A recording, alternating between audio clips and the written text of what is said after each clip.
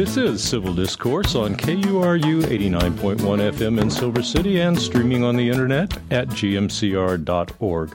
I'm your host, Jamie Newton. My guest is United States Senator Martin Heinrich of New Mexico, who is with us by audio link from his Washington, D.C. office. Senator Heinrich, welcome to Civil Discourse. Oh, it's great to be back. Thanks for having me today. Let's begin with a very current issue. Funding for community health centers at more than 10,000 sites across the nation expired months ago on September 30th, 2017, threatening this system of health care for low-income people with limiting services and closing many facilities.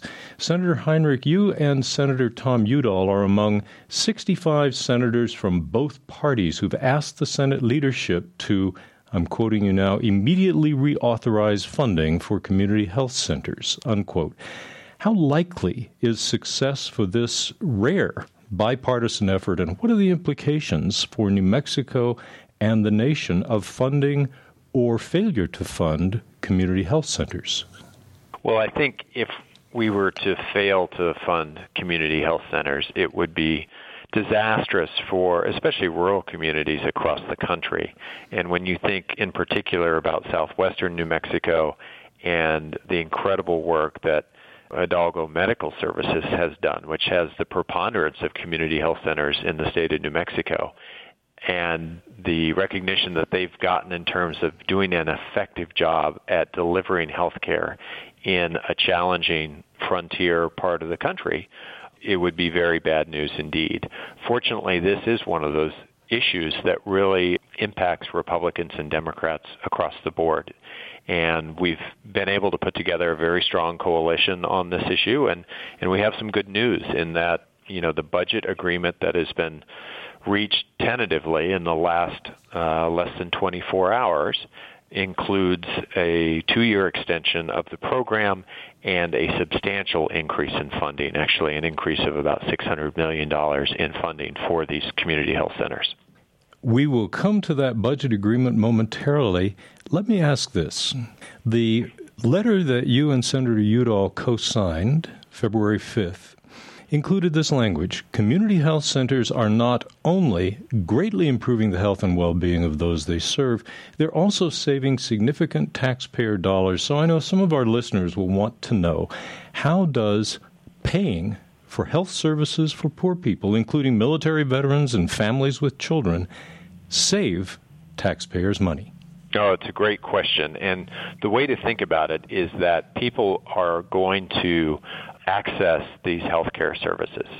The question is, what is the access point, and where is it in the timeline of actual illness? And where you access those services, and whether it's early when you can fix it with a primary care visit, oftentimes just access to a nurse or a physician assistant, versus accessing those services once you have an acute or an emergency department sort of situation, can be completely different ends of the scale for how much those services cost.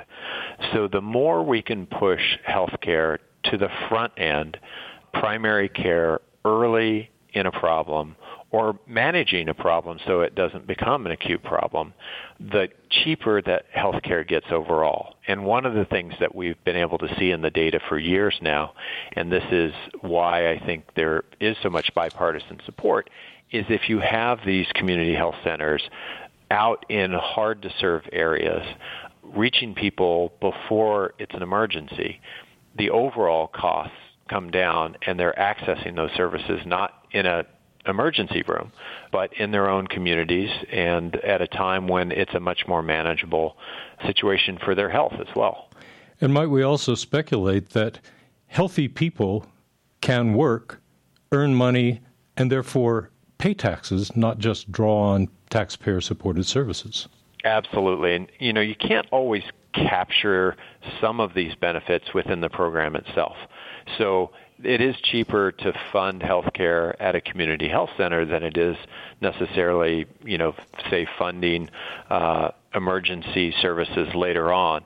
But in addition, there are all these other benefits to the economy, and having people working more hours and, fully meeting their potential in the workforce, those things impact the entire economy and the local small business economy, and those are all benefits that we have to consider as well.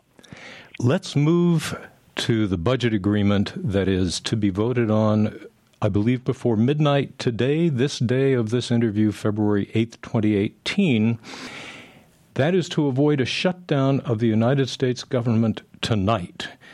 A few hours ago, the Reuters news service said the plan to keep the government operating and increase spending over the next 2 years faced resistance from conservatives in the Republican Party who favor less spending on domestic government programs.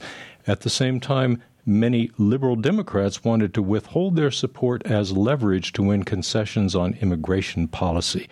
Senator Heinrich, can you give us a sense of what to expect with some explanation of the issues involved? And I know that's asking a lot, it's complicated, and your own voting intentions. Well, I think we are going to get to a deal in time to keep the government open, which should be, I don't think in and of itself, anything for anyone to crow about. We should do that as a matter of course. That's what governing requires. It has been so hard to get the current majority in the Senate and the House to focus on a number of these issues that this isn't just about keeping the government running. It's also coming at a time when many of these urgent needs that would normally be reauthorized in September of last year also are coming up for consideration at the same time. And that's why this gets so complicated. You've had a convergence of S-chip, which wasn't reauthorized in time, which is the Children's Health Insurance Program. You've got the community health centers issue. You've got the emergencies that happened due to the hurricanes in the south and southeast, all coming together at the same time. And that's why this has been such a contentious and complicated process. That said, I think we're going to get a much better budget agreement than I would have guessed just a few weeks ago. But when we do that, and assuming we will have the votes to actually get that signed in the law, then we need to turn our attention to the crisis that this administration is creating with the elimination of the DACA program and moving to legislation that will protect those dreamers should be our central priority in the coming weeks. And that means it's going to be important. We've got a commitment in the Senate that we're going to be debating that next week, but we don't have a commitment from Paul Ryan to debate or vote on legislation in the House. And I think it is in the best interest of the country for us to fix this sort of self-created crisis that the White House created when they eliminated the DACA program. May I ask, there has been a lot of speculation that Democrats actually could exert leverage to shape U.S. immigration policies, and with emphasis on extending protection under DACA for undocumented immigrants who came to the U.S. as children, the Dreamers. You've been a champion of justice in immigration policies and procedures. You've opposed a massive wall on the U.S.-Mexico border, but am I correct in inferring that, as you understand the budget agreement now, you would vote for it, although it does not have built into it an extension of DACA protections? I do intend to vote for the budget agreement, and I think it's a mistake to think that you can get to agreement on any policy issue by using the shutdown of the government as your leverage point. There is no shortcut to 60 votes. I mean, we have to pass something here that can survive a Senate where Democrats are not only not 60 votes, we're actually in the minority. So we have to find some level of common ground and bipartisan support for this. We've had some real leaders on the Republican side, but we've also had some people who have done everything they can to keep us from getting an agreement on the Dreamers. And so I think this is one of those issues that is not going to be easy, and it's something that is going to require all of us to really focus all of our efforts on until it's fixed. And we have a deadline coming up. And March 5th, in theory, you could start seeing deportations of some of the most productive members of our communities. People like the Teacher of the Year in New Mexico, for example. That is not in anyone's best interest. And so I remain very focused on getting a solution, but typically with policy issues and matters of permanent legislation as opposed to budget issues, there are no successful shortcuts. I realize we're close to the end of the time that you have. Let me ask a question, and you may need to really compress your answer. Last weekend, you published with New Mexico Secretary of State Maggie Toulouse-Oliver an op-ed piece in the New Mexican called Secure Elections Protect Our Democracy. You reassured us that in our state, voting procedures are comparatively secure against meddling.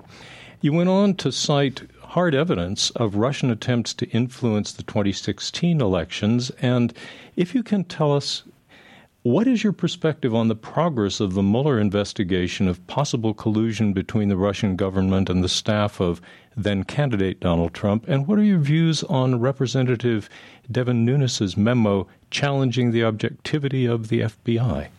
Wow, that's a lot to chew on, but I'll do my best. Sorry. I don't have a window into the Mueller investigation. That should be independent. It is independent. We need a Justice Department that functions as a non-political department. And so I don't have any real insight into that. I have insight into the Senate investigation. I can tell you that with regard to the memo that Congressman Nunes put out, it is sloppy. It is political. It is cherry-picked. I've had an opportunity to look at that memo in its entirety. I've had an opportunity to see the Democratic rebuttal, which has not been released to the public. I'm familiar with some of the background intelligence information. It is very disappointing to see an actively hostile attempt to disqualify and undercut law enforcement writ large for political reasons. We have resisted that in this country throughout most of our history. Unfortunately, right now, we're in another one of those rough patches where people are willing to put party before country in this case. And I think it's a very, very dangerous road to go down. Senator Heinrich, we're very grateful that on this extremely busy day, you took some time to be with the listeners of KURU 89.1 and Gila Mimbres Community Radio. You have been listening to Civil Discourse. Our guest has been United States Senator Martin Heinrich of New Mexico. Senator, thank you so very much for being with us. It's always a pleasure to be with your listeners. We'll look forward to having you back soon. Can't wait. You take care. Thank you. You too.